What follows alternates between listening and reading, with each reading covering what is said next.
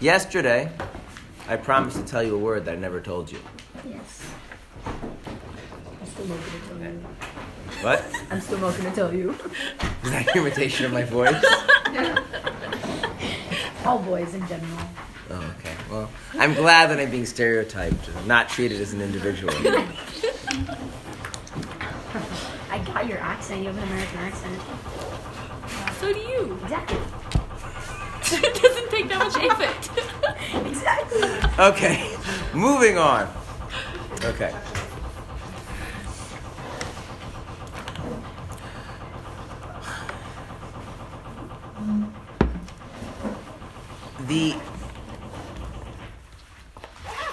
So just to recap, the idea that the Torah has a integrity to it is seen, meaning integrity over the generation, seen because of the fact that there are institutions in place who are meant to preserve the Torah as it passed from generation to generation, right? That when people tell other people, that's considered hearsay, but institutions which are designed and have systems in place to hold them and to preserve the truth, they can pass on the truth from generation to generation. And that's the structure of how Judaism sees its own integrity. And one of the downsides to that is that it becomes impersonal. An institution runs not on the strength of your first-hand experience, but on the fact that there are systems in place that ensure that things are done properly. And so the question is, how can there be a personal and individual connection to the truth of Judaism if the integrity of Judaism is found in institutions? And yesterday we started discussing that ability to sense the truth of Judaism for yourself, the way Chassidus explains that, is an inherent quality in every Jew. In other words, the truth of the Jew is that a Jew senses the truth of Judaism. Now, what about the fact that people don't always experience that? Well, that goes back to the idea that the truth of something is not necessarily the thing that's always overt or experienced, because other things can conceal it, block it, cover it over, or sometimes distort it and warp it. Okay.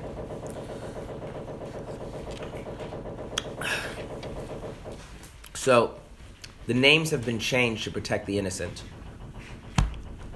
I'm actually not going to give names at all, but I'm going to tell a story. A short story. It's a person that I knew. So this person grew up, his family belonged to some sort of a conservative synagogue. And from a young age, he went looking for the one true religion. And the first religion that he knew does not count as the one true religion would be Judaism. How did he discount Judaism? You grew up with it and it wasn't enough? No, we spoke to the rabbi, and the rabbi was very hedging in terms of whether God is real and what does God really mean, and how could we say that God wants anything, and how could we even know what God wanted if there was such a thing. And so it became very clear that if this is a person who represents Judaism as a religion, it's not the one true religion if the clergy can't even be sure that God exists or God wants anything. So Judaism was out. And then he moved on to college, and he encountered Christianity. And the Christians on campus, they were not so hesitant in their claims. And so that at least someone who has convictions, plausible that they're claiming the one true religion. So he started exploring Christianity. But he very quickly realized that most of the Christianity that he was encountering was couldn't be the one true religion, because the claims and beliefs were constantly being changed and updated based on whatever people felt was moral and appropriate. And clearly the one true religion would have to have some sort of absoluteness to it that would obviously, as morals and beliefs about what's appropriate change over time, elements of it are going to fall in and out of popularity, and it's going to have some sort of rigor to it and demand things that make us uncomfortable. And these groups on campus, they just made Christianity sound too appealing to be the one true religion. And then he discovered Catholicism. That's a religion. And he got really into Catholicism, at which point his parents freaked out. Because, it's one thing for your kid not to be observant, it's another thing for him to become a Catholic. And a very serious Catholic. And they called an organization called Jews for Judaism, which is an anti-missionary organization. And a rabbi came and spoke to him, and they got to talking about religion and the Bible and Scripture and all these types of things. And eventually, he left the whole thing. He left Catholicism and you're always a Jew, but started practicing Orthodox Judaism, and he's now a Chabad rabbi somewhere out in the world. Now, what was the thing about Orthodox Judaism that made him convinced that this was the one true religion?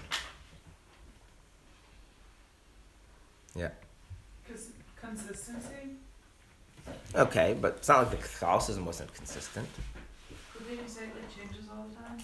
Well, no, that's the other kinds of Christianity. Catholicism actually, so it's slightly different. No, the thing was that all of a sudden he encountered Jews for the first time in his life who said, no, there really is such a thing as a God, and God really wants you to do X and not to do Y. And all of a sudden it sounded like the thing that he was looking for the whole time. In other words, why did he leave Judaism to begin with? The rabbi wasn't convinced there was God. He didn't encounter true Judaism. Oh, in other words, right. In other words, he knew what he was looking for. Right? In other words, he had a sense of what the truth is. And now he's trying to see, okay, is this thing called Judaism the thing that I have a sense of is the true religion? And then the Judaism as was presented to him didn't match up. So I'm looking until full circle, or not full circle, but almost full circle, it comes back to Judaism that actually does match up. Which now you have to ask yourself, is it that he discovered Orthodox Judaism later in life, or on some level he already knew what Orthodox Judaism was? He just didn't know that Orthodox Judaism was Orthodox Judaism. You see what I'm saying? Okay. And this story, by the way, is just, I like this particular story because it focuses on the religious aspect as opposed to God and the abstract. But this is the same story we have with Avraham. Avraham, the first Jew, as the story in the Medrash goes, discovered God. Anyone know how he discovered God? Process of elimination? Process of elimination. What do you mean?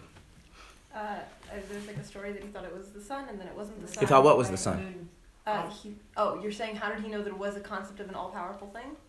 So he already had a sense of God. He had a sense that there has to be some all-powerful thing, yeah. And then he went looking for God, and then he thought the sun might be God. Why do you think the sun might be God? Anyone know why he thought the sun might be God? Because it's about the earth. Because his father told him.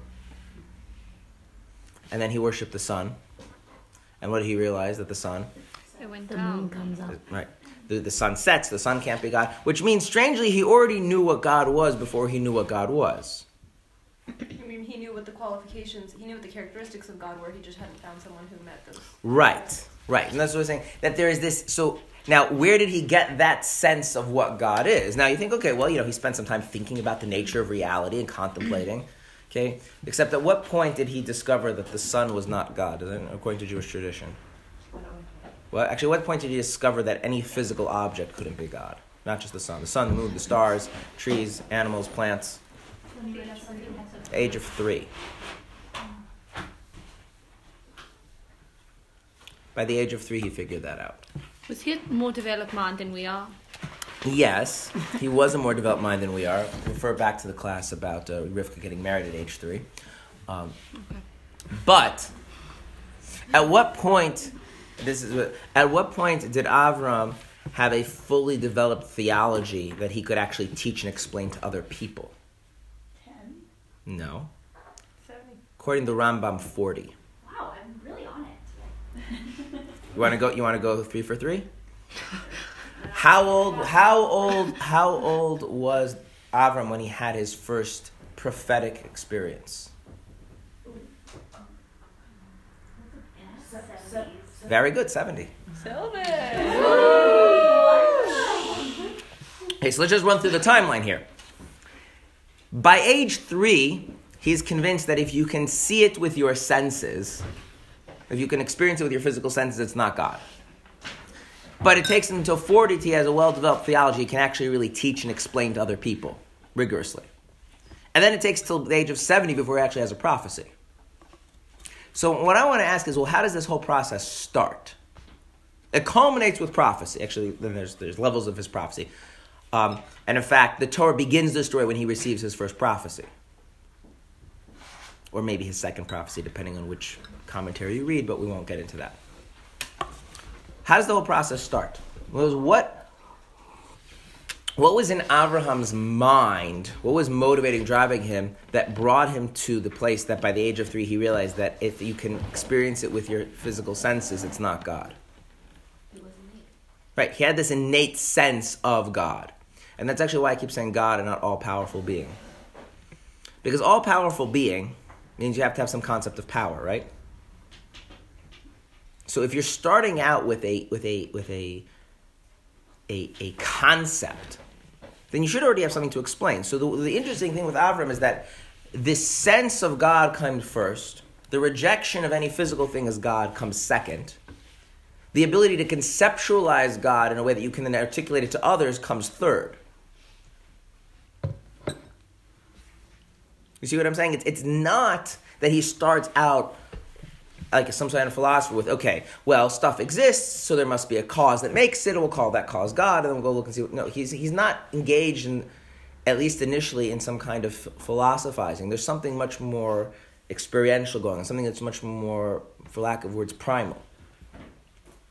So when I was a kid, I had 2 books. No, 2 books that are relevant to this class. My father had a rule, which was I could only take out 20 books from the library. 20. At a time. How many Yes, times? at a time. How? Good rule. The library didn't have such a rule, but he did. Anyway. No, I had more than 2 books. How did you read 20 books? Anyway. So I had lots and lots of books. So I had 2 books. One book was called A Little Boy Named Abraham. I've heard of that book. Now, it is a very important book of Jewish theology. The story basically goes like this. There's once a little boy named Abraham, and he lived in a cave. There's a backstory as to why he lived in a cave. We won't get into it right now. But he lived in a cave. And one day he went looking for Hashem. This is very important. He's looking for Hashem. Asterisks. There's literally an asterisk in the book. And then on the bottom, it says the creator of the universe. And this is very important because although we understand that Hashem is the creator of the universe, Hashem is actually just the word that means the name is a reference to God. Okay. Now, why am I pointing this out? Because, by going back to the story, that he wasn't thinking in some sort of deep abstract notion. There's a world and a creator. Okay. That there's this sense of there's God. The fact that God creates the world is some aspect of what it means to be God, but there's something more than that. So he's going out to look for God, or as Jews say, Hashem. And then he sees the sun. He's like, "Son, are you Hashem?" And he watches the sun all day. And in Hasidic tradition, it actually says that he worshipped the sun with his full heart and soul. But in the book, it just says he watched the sun. And then the sun sets, and he concludes that the sun can't be Hashem because Hashem never leaves. So then he thinks maybe the moon is Hashem. And very quickly he runs through the sun, the moon, you flip through pages, and everything he realizes that's not Hashem, and that's not Hashem, and that's not Hashem. And what does he conclude at the end of the book? At the age of 3? Hashem is Hashem. Hashem is the one who makes the trees grow by That's day. right. All he's concluded is that Hashem made everything else, which is very important, right? There's a lot of depth in this book. I don't know if the author appreciated the profundity of the book, but his conclusion at the end of the day is that is all he's concluded is that all these things aren't Hashem, and Hashem made all these things. But has he figured out who Hashem is? No, he's only figured out who Hashem isn't, and the relationship Hashem has with everything else. Which, by the way, means he wasn't originally looking for the creator of all the things, right? The creator of all the things is the thing he concludes. I thought we can't understand Hashem by understanding what he isn't. That's getting way too Kabbalistic right now. We're just saying that he realized that the sun is not Hashem. Okay. Right? Everyone will agree the sun is not Hashem. Okay. Now, does that get you closer to knowing what Hashem is? You know it's not Hashem. And then from there, you get the first basic notions that Hashem is the transcendent creator of all the things, the one who makes the sun shine and the trees grow and blah, blah, blah. Okay. So that was one book. Okay. There's actually a few books in that series, but that was the most important theological book of the 3. Right. Then there was another book, which I do not remember the title, but I think the title was Are You My Mother? That's the title of the book? Yes. About the little bird? Yes, there's a little bird. What? I talk about it all the time. Oh, you always bring up how do you know who your mother is. Are You My Mother? Nora's like hoping. How can you trust someone? So I will explain the book Are You My Mother? I only know the one with the name. You'll know the one that Are You My Mother basically follows the story of a bird who, if I remember correctly, falls out of the nest and then goes around trying to find its mother. And so encounters a bunch of different animals along the way, and the question is, are you my mother? And eventually comes, goes to this animal, that animal, I don't remember all the different things, and discovers that none of these could really be their mother, even though initially the bird is quite drawn to them as their mother, and then eventually discovers, I don't know if it's a he or a she in the book. It just refers to it as a bird. As a bird, okay. Well, the bird finds its mother. Okay. Now, what's interesting in these two things is that both the bird and Avram knew what they were looking for before they knew if this is the thing that they're looking for, right? They know Avram's looking for Hashem, and when the sun sets, he's like, okay, that wasn't what I was looking for. But he still doesn't know what Hashem is. He just knows the sun isn't it. And the baby bird is looking for its mother, and when it encounters whatever animal it does, and eventually there is some kind of an awareness that this can't be my mother. I forgot the details of that book. But at somewhere in my young mind, these two books kind of seem to be saying a similar idea. Yes? Could that be related to the court case in the U.S.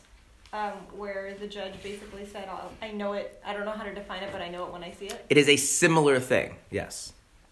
So there's an idea, there is a sense of something, and I cannot be fooled. In other words, if I look long enough, I can tell you if this is the thing or this isn't the thing. But if you now ask me in the abstract to define and explain it, I can't. That is an interesting kind of a sense. Okay? That's a sense that, by the way, little children have of their parents. Okay? So I have a 2-year-old. His name is not Meir Chaim. What's his name? His name is Yankel. That's a nickname. Anyway, so he is very insistent that I am his father. Okay. That's good. What? You're not as sure. No. No. This is actually what I want to get to. And now, what does that mean? No. What does that mean? What does that mean? So let's embody the world of the 2-year-old for a second. The world of the 2-year-old is that I am Tati. That's Yiddish for father. So I'm Tati. Now, when I come home, Tati has come home. When Tati has come home, that means reality is now different because now Tati is home. Now, if my hat is lying around somewhere, well, this is Tati's hat, and so he must take it and bring it to Tati because Tati's hat belongs on Tati's head, right? If my jacket is somewhere, if any of my things are anywhere, they have to come back to me because I am Tati, right? And there's a significance to me being Tati. Now, what's also very interesting is that he's very much aware that I am Tati to him. I am not Tati to the whole world. That's unlike most. Does he get this? That's actually no. Most 2-year-olds he is very clear that. Yeah. What about with his siblings? What? What about with his siblings? Not as much. He doesn't have that same kind of thing. And so there's for lack of words, there is this significance and very distinct role that I play in his mind. Now, I think we'll understand that if we ask him to articulate what is the significance? What is this role? What are you associating with this name and this person that carries so much weight in your little 2-year-old mind? I think we all understand that he could not articulate that to himself, right? Certainly has no understanding of the idea of conceiving a child, what makes me his father, right? That's completely beyond. So he has this sense of me being his father in some very raw, primal sense. Okay, that's part of an innate part of his psyche, and he is projected onto the right person. Although that can sometimes happen, the person projects it onto the wrong person, right? So that sense of having a father or having a mother, that's an innate. And hopefully, if everything goes right, it gets put onto the right person Okay? Although in the case of Avraham and the bird, their innate senses got initially projected onto the wrong entities, and it was a process of, as you put it, eliminating that these are not the right things. But the interesting thing is, at the end of that process, it's not then that Avraham or the bird had some greater, deeper, profound understanding of what it means to have, what it means that there's a mother, what it means that there's a God. That's a different process. It's simply that my innate sense is being projected onto the right entity. That my innate sense of, that this is my mother is in fact my mother, and innate sense that this is God is not directed at anything which isn't God. Okay, yes. This reminds me, I feel like this was a common thing. I know lots of people have this experience, but just like being in the grocery store as a little kid and like running up to some man and like hugging them and then being like, "You're not my dad." Yes, that happened to me in shul once. I ran up to someone who was not my father, because all the Lubavitchers wearing the kapata and the talis, and I ran up to him, I grabbed him, turned around, it was not my father, and that was traumatic. Because your mind resets or something. It's like, yes. So I feel like that's almost maybe like what happened with that guy, like looking for the different religions. Right. He was running towards something that he thought was the right thing, and then he turned around and it was not. Right. So this intrinsic sense that we spoke about yesterday, it is not that you know and understand what, any sort of theological, religious principles. It's this kind of a thing, the same thing that drives the baby bird in the book to look for its mother, the same thing that creates the innate affinity to father figures and mother figures, which hopefully are your actual father and mother, is also what drove Avraham to look for God. And that kind of an awareness is preconceptual. There's no concept or definition associated with it. The only thing is that you can realize that that it's being misprojected. You can eventually realize that this sense of whatever I have a sense of doesn't belong in relationship to the son, or in relationship to, in the case of this other person who I started the class with, it doesn't fit with Christianity. It fits with Judaism. But that's something a person has to actually experience. So there's this innate sense which makes them aware and possibly driven. But figuring out what matches that sense is actually a process of their own person's own personal journey, own personal experience. And it's not that they're working with a priori criteria and a checklist that they can work. They actually have to make mistakes along the way. Now, some of those mistakes can be very drastic. So we'll use an example. There is a famous statement of Elijah the prophet, Eliyahu Navi, where he tells the Jewish people that they should either worship God or worship the idol Baal. Baal was a very popular idol back in biblical times. And the Jewish people, they worshiped God, they worshiped Baal, they worshiped a bunch of things. They were very multicultural, the Jewish people, First Temple times. And so, at one point, he rebukes them and says, either worship God or worship Baal. What? Multicultural is a synonym for idolatrous? Well, since most cultures throughout most of human history, the culture and religion are easily blend into each other, being multicultural, you were very... In fact, the accusation of Haman in the Purim story was that the Jews were not multicultural. They didn't participate in the larger culture.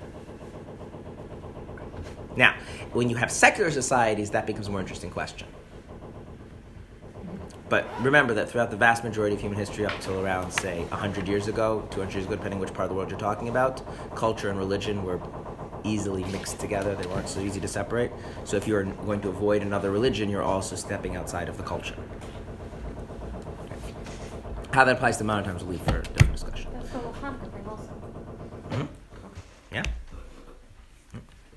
I mean, the obvious reason why Antiochus would want to wipe out Judaism was because of the element of trying to create a more cohesive way of governing his what do you call it? His empire. Same with the Romans. The Romans' problem with Judaism was that the Jews' religion kept them isolated and separate from the rest of the empire and gave them a nationalistic streak they didn't like. So, yeah, okay. Anyway, so why would a prophet of God tell the Jewish people to worship an idol? Because he was going to prove to them that it wasn't really God.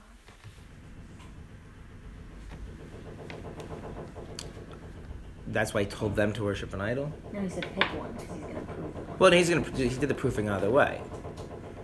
Hey, sorry, what's He says, how long are you going to go back and forth? Either worship God or worship Baal, but like don't do both.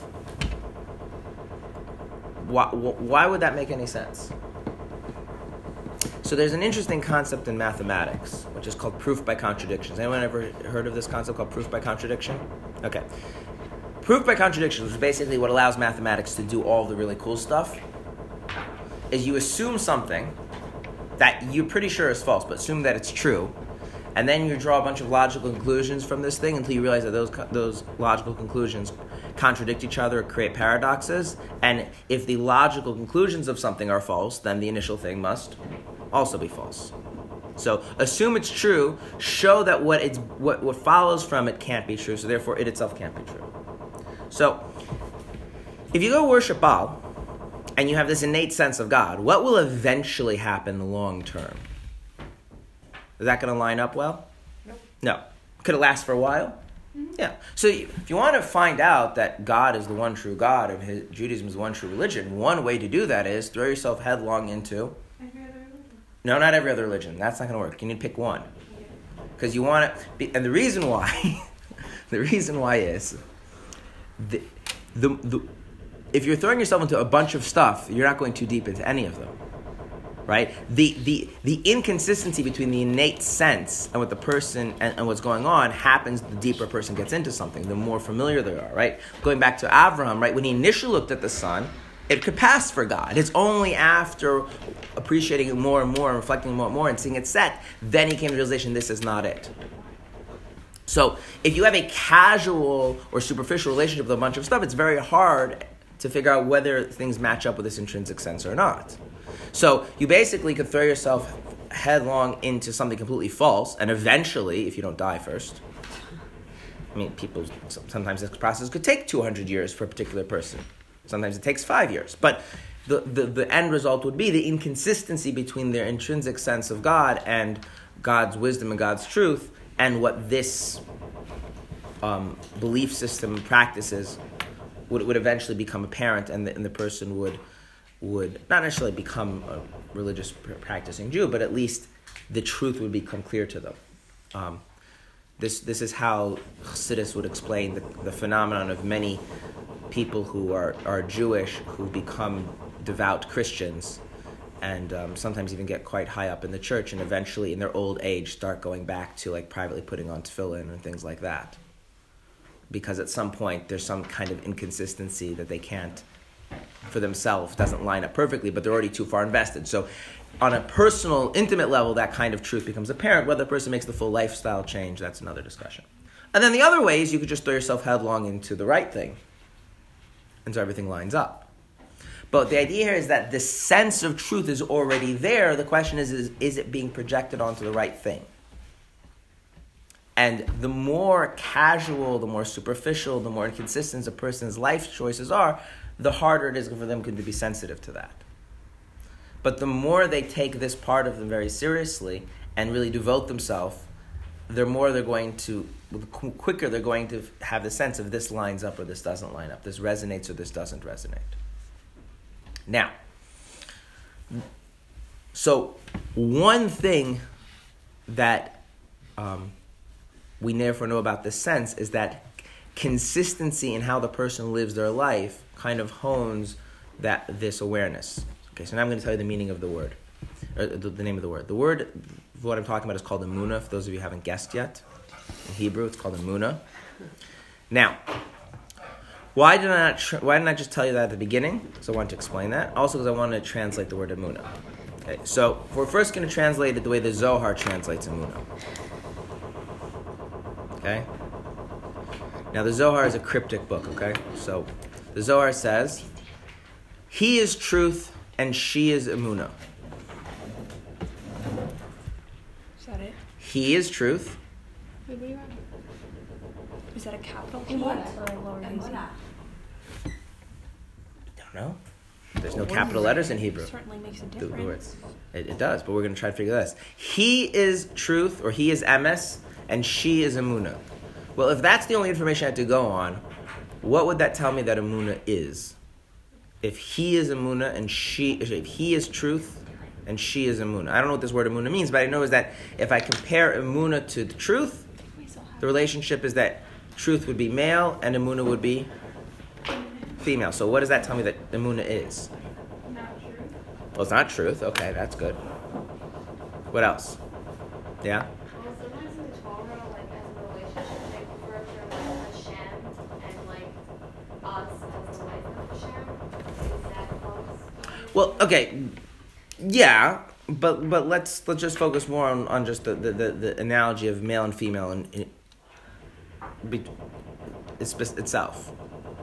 You're right. It's then going to carry over to that. That parallels Hashem and the Jewish people. Yes. Males give and females receive. Males give, females receive. Okay. So then, so what does that mean?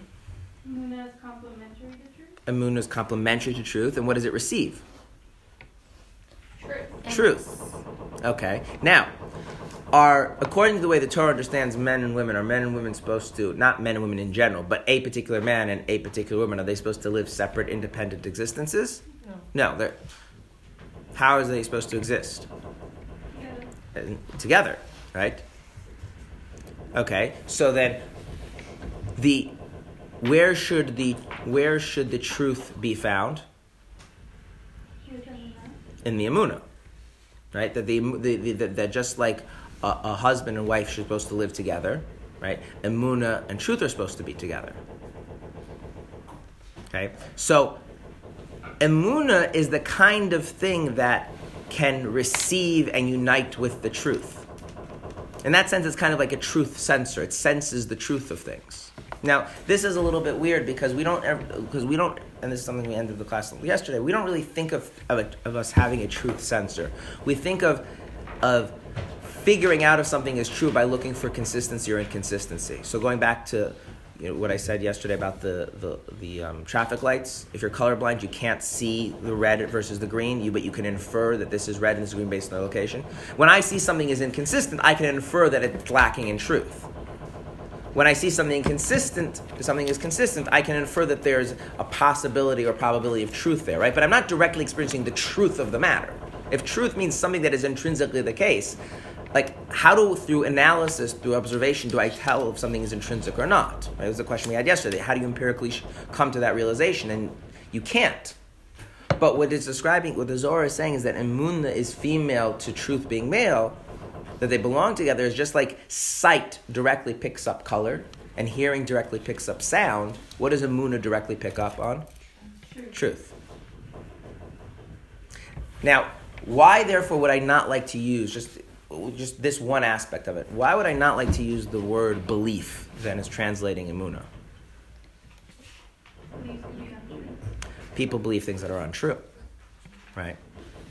In fact, we often use the word belief for things that people are not sure that they are true, right? The way we often in modern English use the word belief is kind of really the opposite of Emunah.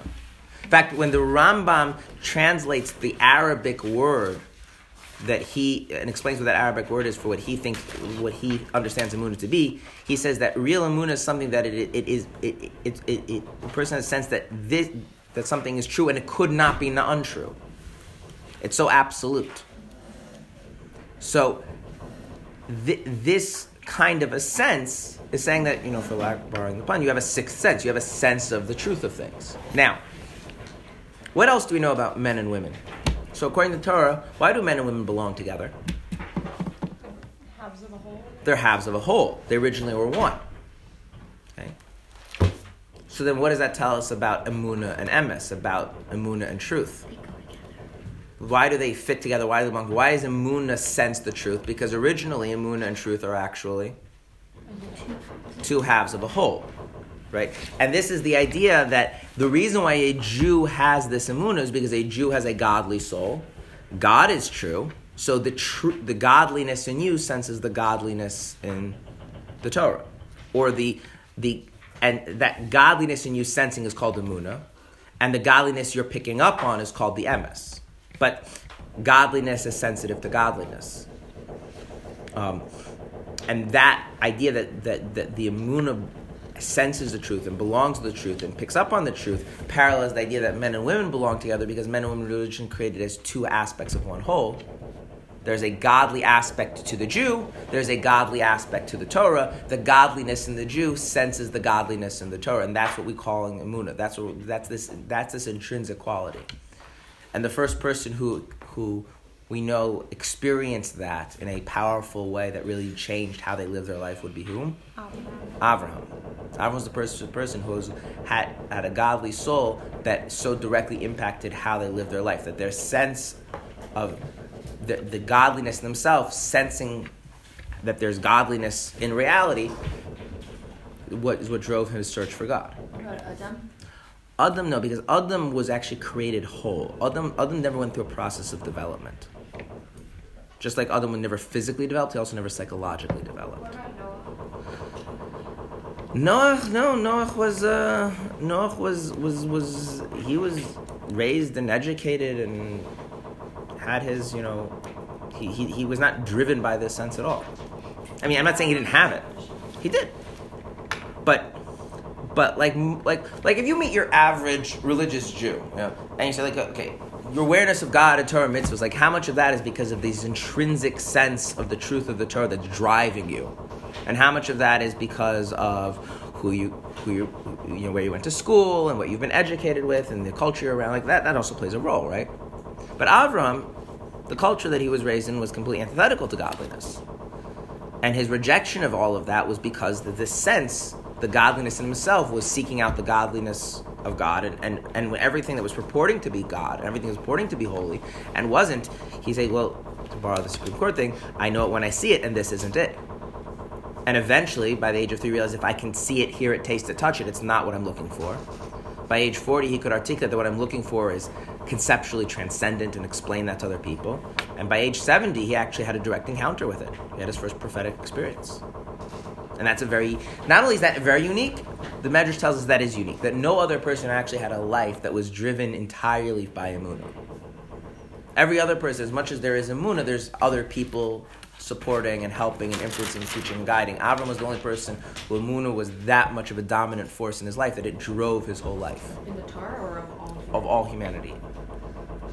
Yeah. Do we have emunah in causality? So,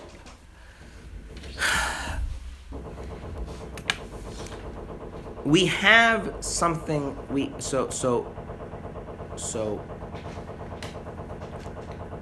if emunah and emes go together, so then there's emes in the most absolute sense, like which would be God. But then there's things that are emes in a relative sense, that within how the world works, causality is the way the world works. And so in that sense, all human beings have emunah about certain things, and causality would be one of them. Gravity? No, not gravity. Gravity, no. Causality, the value of life. A few other things like that. Very fundamental things. But a godly being actually has emunah in the absolute truth of God. But the fact that something, when you drop it, will fall down, that's not causality? No, it's causality plus experience. Okay. You're saying we don't have an innate sense as babies that things will fall until we have the experiences? That's why babies drop things. For the sake of the experience, you mean? Yeah, and that's why babies also is an interesting thing where they learn that things drop, but they haven't learned that they drop. There's an interesting stage where they find dropping things very interesting, but they still haven't realized that, they can fall. It applies to them as well. Which, by the way, parallels the thing that a lot of us realize is that we learn stuff about the world and we're okay with it applying to everything other than ourselves, but it's a whole nother realization applies to me too. It's like certain things are dangerous unless I'm the one doing it. Right. Okay.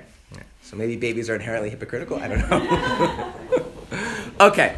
So that's one thing about emunah. Another thing is that emunah is actually related to the word for practice or regular practice, in the sense where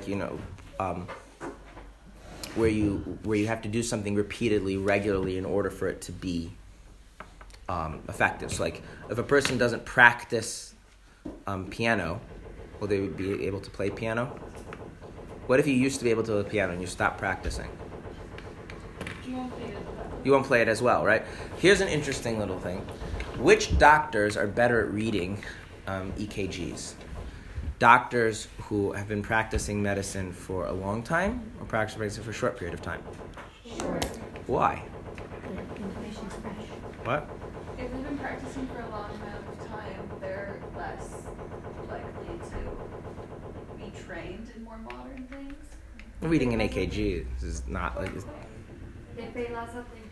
They pay less. The funny thing is that the word practice here is actually misleading. They're actually haven't been practicing medicine for such a long time. Because if you're practicing, think about when you practice, like say a piano, right? If you're practicing playing piano or any instrument, and you make a mistake, what do? You correct. Now, either you're good enough to self-correct, right? Some people are good enough to self-correct, or you need a tutor to correct you, right? But if there's no correcting happening while you're practicing, are you actually practicing? If I just randomly hit the keys of a piano for 5 hours a day, every day for the next 20 years, I'm not going to be able to play music, right? Okay, so an element of practicing is consistency that has an element of correcting, right? That you're actually doing the thing properly, regularly, right? So here's the thing: when you're a young doctor and you're reading EKGs, you read them. You get feedback either from the people training you or from the patients whether you read it wrong or incorrectly. Right? What happens if you've been a cardiologist for 40 years? No one gives you feedback. No one gives you feedback. You rarely see the patient, right? And so so you never find out whether you're making a mistake. What happens? You've actually stopped practicing. There's an element, okay? There's an element about emunah. What? That's scary. It is scary. There's an element about emunah, which is that this sense, although it's intrinsic, that in order for us to actually have that sense in a visceral enough way, in a tangible enough way that we can actually, eliminate things as being consistent or inconsistent with our emunah, there has to be an element of practice. So if you going back to what I said about Eliyahu said, either worship Hashem or worship Baal, but don't hop back and forth. Because if you're hopping back and forth, what's going to happen to the sense of emunah? It's going to become very fuzzy. If you pursue something false, and you really make sure to worship Baal properly and don't bring Hashem into it, what will happen? Your sense of emunah will also become very clear, by virtue of the contrast. If you seek out Hashem as He intends to be sought out, it'll also become very clear. But what if you're hop around back and forth, little this, little that? Then right? You don't, because an intrinsic sense, in order for it to be tangible, in order for it to be conscious, needs the right kind of feedback to draw it out, to delineate it, to make it clear to a person. And so the word emunah also connotes the idea of consistent practice, meaning that you are working on actually living in a way that is consistent with the emunah, or, in the case where Rabbi says, if you want to take this approach, I don't recommend it, diametrically inconsistent, diametrically opposed to the emunah. Either way will work to bring out the emunah and clarify it. But what won't work is if a person takes this haphazard approach, then most intrinsic things, it kind of hovers in the background of your consciousness, mixing in with other stuff. It becomes very hard to pull out and isolate. Okay. So, now, does anyone know the word amen? Yeah. Do you know the word amen and emunah are actually two versions of the same word? Yeah. So when you say amen, what are you saying? What are you declaring?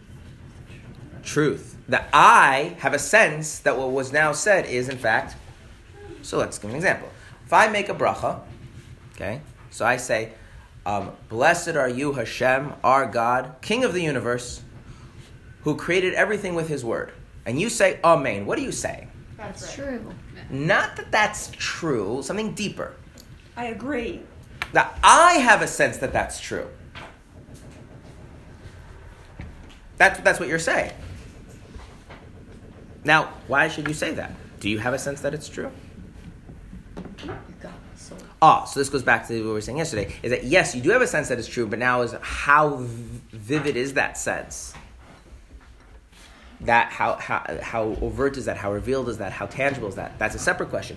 But if practice can make that more tangible, then perhaps by saying that you have that sense, you will actually make yourself more aware that you do have that sense. So in fact, saying amen is not voicing to others that you have a sense of the truth.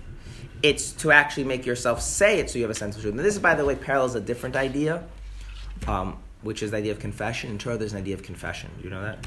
No. One of the 603 mitzvahs is to confess your sins. Before you die? Also before you die. But whenever you repent, you should confess your sins. Like Yom Kippur, before you go to sleep at night, To yourself. before you to die. yourself, not to No, to God. But like not to another person. What? Yeah. So here's the thing. It could be to another person. It depends on things. The thing that I think makes people very uncomfortable, because we have this like red alert, anything that sounds Christian. Which, by the way, just as a note, that's something you want to be aware of, because if your definition of Judaism is not Christianity, so Judaism also has resurrection of the dead and belief in God, and reward and punishment, and So we want to be careful, not to define everything that's Christian as not Jewish or vice versa. That being said, the idea that by confessing to another person, the other person can absolve you of your sins is not a Jewish idea. Okay. But confessing your sins is. Now, there are many reasons given. One of the reasons is, what happens if you say out loud what you did? You feel crappy and you do it. That's right. You want to say that? You feel crappy, so you don't do it again. If you actually have to articulate, I did this, and then what the this is, it strangely makes it all the more real to you. Now, it's not like you didn't know before, but it has this, so speaking out loud has this effect of making things more tangible to us. So in a similar sense, making brachas or even answering amen to a bracha is supposed to have the effect of not verbalizing the emunah, but actually making the emunah more tangible. The emunah is already there, but by speaking about it, that is a form of practice. Okay. Now, there are other things that can also affect emunah. Okay. So emunah, it's this intrinsic sense that a godly being, meaning our souls, have for godliness, and it has this kind of primal quality, kind of like the way little children know where their parents are, the way Avram searched for God. It first kind of resolves itself. We get clarity about it through experience of what lines up with what doesn't line up with it. Only later can you actually talk about conceptualizing what it is you believe and what it is you don't believe in. And maintaining it in a clear sense requires living life that's in accordance with it, or living life not in accordance with it until the conflict, rebounds and tears you apart. Okay, yes? Yesterday you were talking about the intrinsic sense of the truth of Torah, and now you're saying the intrinsic sense of godliness. So it's Which, right. Because the thing is, what is it that makes the Torah true is that God...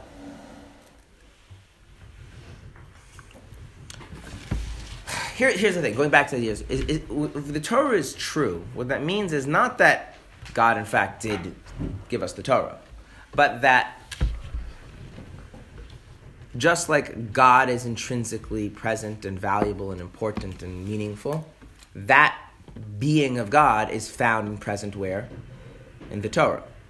So it's not so much that the Torah is an instruction of how you should live your life, although that's that as well, but that the Torah is the place where you encounter God, if you know what you're experiencing. Okay, to use this for another Zohar, the Zohar says that the Torah is God. So when we say that the Torah is God's truth, we don't mean to say that God, it's true, it is the fact of the matter that God said that, but if you want to connect to God in a way for who God really is, the way to do that, the behaviors and thoughts and experiences that you can actually connect to God in are the ones that are the Torah. And whether that's reading the scripture, the actual letters of the Torah, practicing the mitzvahs, etc., etc.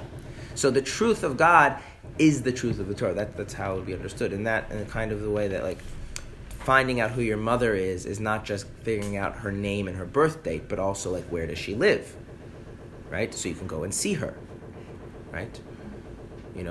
And then once you get to the address, which one of the bodies there is her body as opposed to someone else's body, right? Because it would be a little bit awkward if you rush up and hug some person and it turns out that they're not your mother, right? So the idea is that the having a sense is that, for instance, when you light a Shabbos candle, when you light a Hanukkah candle, whatever the case is, that is not just something. It's not just it is the case that God told you to do that, but you're actually coming close to God. Now, the emunah part of you can sense that in doing a mitzvah, you're actually becoming close to God, that God is present there. Whether your physical senses pick that up, probably not. Does your rational mind make sense of that? That varies. How much are you consciously aware of that emunah? That tremendously varies. But it's the emunah that has a sense. So this is something that the Baal Shem Tov would teach a lot, is that sometimes very, very simple and uneducated Jews have a very strong emunah sense. So they actually feel very connected to God when they make a bracha. Okay? I want to just say a few more quick things about emunah before we have to end.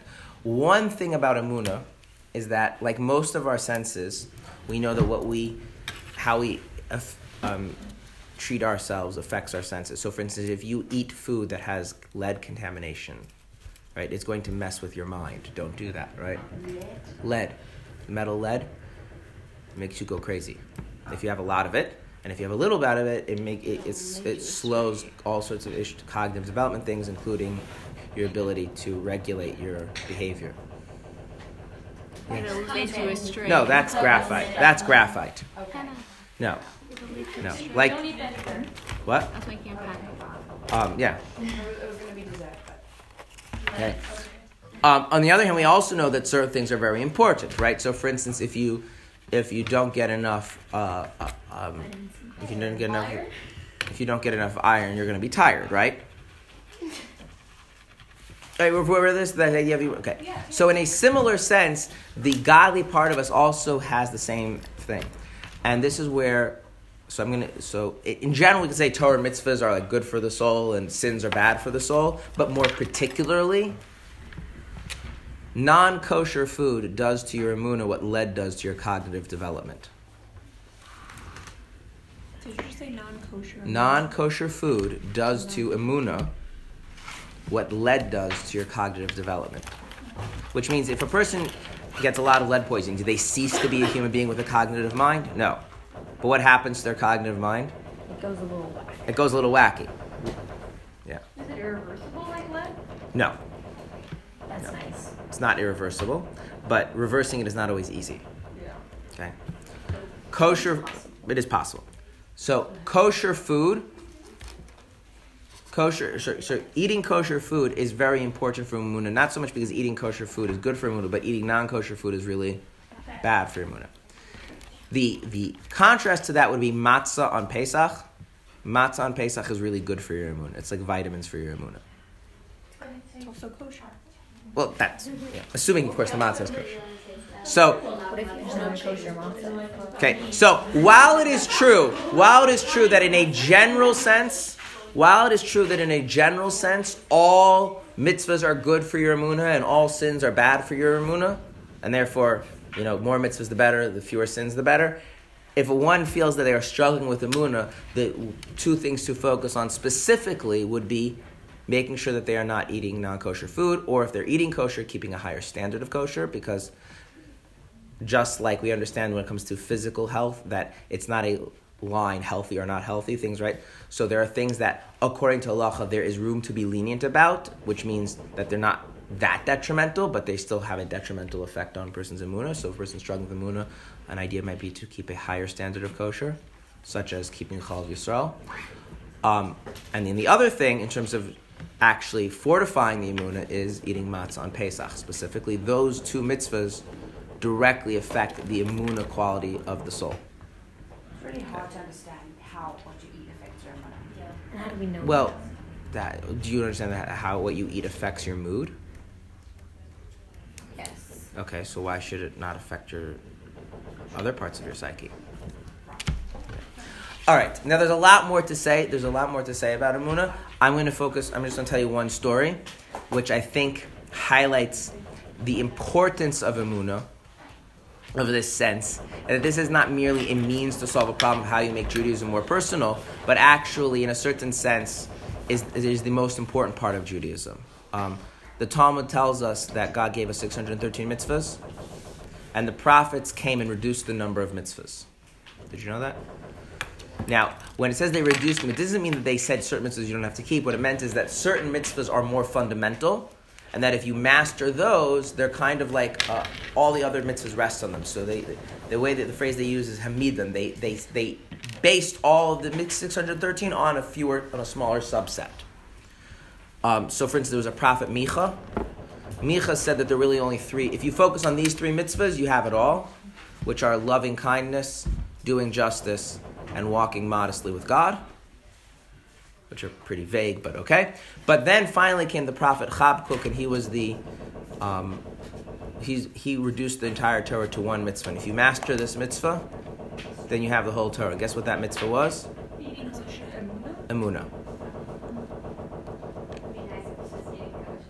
Now, so then you realize is like actually being aware of my emunah and strengthening my emunah and protecting my emunah and like, right, we start use all the mitzvah. But what it does is it gives you a focal point for Judaism. That in a certain sense, Judaism rests on and is geared towards emunah. And so I want to tell you a story about the importance of emunah, and then we'll end the class on that. The Arizal lived in Sfas. And in Sfas there were many, many rabbis. The Arizal was a very famous Kabbalist. He had prophecy, special person. And in Sfas there was a rabbi, and the rabbi gave a lecture, a speech, a drasha on Shabbos about the importance of the mitzvah of the bread. In the temple there were 12 loaves of bread that were given. And he gave a speech about the importance of that mitzvah and how we no longer have it. And one of the people living in Sfas, he was a very simple Jew, but he excelled in his emunah. And he came home and he told his wife that it's very tragic that there's this special mitzvah of Hashem would have these 12 challahs every Shabbos, and since the temple's been destroyed, they don't have it anymore, and it's very tragic, it's sad. And so he said, well, we could always just make a few extra challahs for Hashem. And his wife thought that was a great idea, and so every Friday she would make 2 extra challahs, and he would bring the challahs to the shul. And Friday afternoon he would open up the Aron Kodesh, where the Torah scrolls are. He'd put the challahs there, and he would, pray whatever prayer that Hashem should accept the challahs in lieu of the fact that he doesn't get the challah from the temple. At least he should have this challah because his wife makes very good challah. As far as challah goes, it's not the temple challah, but it's almost as good. And every week, when they would open up the Aron Kodesh Shabbos morning to read the Torah, the challahs would be gone, and he felt so good that because Hashem had accepted the challahs, and Hashem was now finally happy. And there's a simple Jew who lived in Sfas. Not the Arizal. It's not the Arizal. This happened when the Arizal was alive. And this went on week by week until one week he comes Friday afternoon to put the challahs in, and the rabbi who had given the speech is there, and he's doing something in the shul, he's studying, and he sees out of the corner of his eye this Jew go over the Aron Kodesh, open up, put some challahs in the Aron Kodesh. Says, what are you doing? He's like, well, I'm giving Hashem challah for Shabbos. He says, what? He said, yeah, I give Hashem challah for Shabbos. What makes you think Hashem needs your challahs? Well, you said that there was in the Beis Hamikdash there was the showbread and the lachem apanim and what you think Hashem eats your challahs? Of course He eats my challahs. I've been putting it for weeks now since you gave that speech, and every week the challahs are gone. It's because Hashem takes the challahs. And the rabbi says, Hashem doesn't take your challahs. Let's ask the shamish, the janitor of the shul. I'm sure he's the one taking the challahs. So he calls over the janitor and he says, have you been taking the challahs from the Aron Kodesh? He says, well, yeah, I saw him put them there, and I figure, why should I make challah if I can get 2 free challahs? We take them home every night, and they're really good. We keep them for Shabbos Friday night. And the man is completely crushed now because he thought that he's offering this special gift to Hashem, the challahs, and Hashem's taking them. And it turns out that he's just been putting challah in Aron Kodesh, and the gabbai, the shamish is taking them, and he's completely broken. And the rabbi thinks, okay, now at least I've educated the simple people who don't know very much, and he moves on. That Shabbos, if I remember correctly, it was on Shabbos, but don't quote me, it might have been after Shabbos. The Arizal comes to him and says, you should put your affairs in order, you're not going to live till next Shabbos. Because the Arizal said this to the rabbi. He says, since the temple is destroyed, the unique pleasure that God gets from the lechem apanim, from the showbread in the temple, God has been lacking. And the first time that he actually had some sense of it was when this Jew brought those challahs out of his emunah. And you've now deprived Hashem of that. And so your time on this earth is over. So put your affairs in order because you are not going to live out till next Shabbos.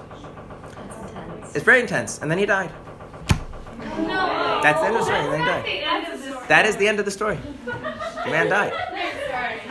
The man died. That's not the end of it. That's the end of the story. So what we learn is don't deprive somebody of Oh, what? So what do we see here? What made putting challah in the Aron Kodesh is not a mitzvah, right? No. But what made it important to Hashem? That it was important to him. That he felt connected to Hashem. Right. So there was right. In other words, but what's very important to think about is like this: his emunah was in what? What was his emunah in? That if I give challah, Hashem's going to eat the challah? No, that if he gives Hashem challah, Hashem will feel part of the community. Remember how the whole thing started? The rabbi got up and gave a speech, which is why there's actually something interesting I want to explain. The rabbi gave up and gave a speech how Hashem, there's a special mitzvah to give Hashem chal in the Beis Hamikdash, which is in fact true, right? We give Hashem 12 chals in the Beis Hamikdash in the temple every week. And for 1,000-something years that hasn't happened, and that's a tragedy, right? Did he understand why Hashem needs challah? Who, the rabbi or the man? The man. No. The man, like zero, right? Did that prevent him from having a sense that it's true that Hashem needed the chal in the temple? And it really bothered, right? He sensed that Hashem has been deprived of this mitzvah for over 1,000 years, really bothered him, right? Now, his actions based on that, was it a mitzvah to bring the challah? Yes. That he brought to bring that he brought and put in the Aron Kodesh. It's not a mitzvah. It's not a mitzvah. It's not a mitzvah. The challah is like this. The challah in the temple, that's a mitzvah. That's godly. His challah that he brought, there's nothing godly about that. But what were his actions coming from? His actions were coming from his sense that God really derives pleasure from the challah in the temple, and God doesn't have it. The thing that I can come up next best is my wife's challah. So what was God having so much delight from? From his wife's challah? His wife's challah is not a mitzvah, but from that a person was being driven with such a deep emunah in how God is really present in this mitzvah. Which means the thing that God was deriving pleasure from wasn't the challah that his wife was making, he was putting in the Aron Kodesh. What was because this person on an ongoing basis was living with this sense that God truly connects to us through the bread in the temple. And his emunah in that mitzvah gave Hashem the same pleasure as if the mitzvah had been done. Now, which then raises the question, how do you even find out about this mitzvah? From the rabbi, right? So why is the rabbi being punished so harshly? He's the one that brought this Jew to this awareness. And the answer is because when the rabbi gave this speech and he explained there's this mitzvah, did he have that same sense of truth? No. And how do we know that he didn't have that same sense of truth? He crushed the guys. Because he was able to crush the guy so casually. In other words, it's not like if you put bread in the Aron Kodesh, it all of a sudden becomes a mitzvah. No. But if a person has real emunah, that forms the whole basis. And that can even stand as some small measure as if you had done the mitzvah, even when the mitzvah isn't available. And and the reason for this is because it's at that point of emunah, where I have a sense that this is where God, that I have a sense of this is where God is. God is truly present. That actually forms the connection. Then on that you can then build, making sure you're doing all the mitzvahs properly, etc., etc. But then why couldn't God inspire the rabbi to have him away from Well, it's a general question why God feels that killing people is an appropriate punishment for things, but that's not the topic of the class. Okay. But taking for granted that God clearly in the Torah thinks dying is an appropriate punishment for things, destroying someone else's emunah, or you know, destroying it, but crushing it, you never destroy it. That God, because that God sees as something as the most, something worthy of death. In fact, the worst crime in the Torah is actually getting another Jew to lose his emunah, not never lose it, but just crush it, destroy it. And so what I want you to come away with is that the emunah is not that I believe a particular principle or I think that something is factual, but is actually a direct sense that there's a truth of who God is, and that I have a sense of that. I can for lack of words, I can feel that firsthand for myself, not I see it with my eyes, not I understand it with my intellect, but there's this other sense called emunah. And if a person wants to strengthen that and take care of that and make that more tangible, there are ways of doing that, like we mentioned a little bit. And when a person has that, then they have their own, it's in a small kind of way, their daily practice of Judaism is almost like their own standing at Mount Sinai themselves. And so it's not that they're receiving the truth from these institutions, they have it themselves. But that's not because but that's accessing and bringing out something that's already intrinsic within a person. It's not something you create that wasn't there. Now, within that, there are many different approaches beyond that of how to then specifically strengthen that emunah. And I've just given you a few things. But keeping kosher and eating matzah, those are big. Okay, next week we will move on from the truth of the Torah and the Torah's integrity and talk more of some of the actual theological principles in the Torah itself. Thank you. All right. Good Shabbos.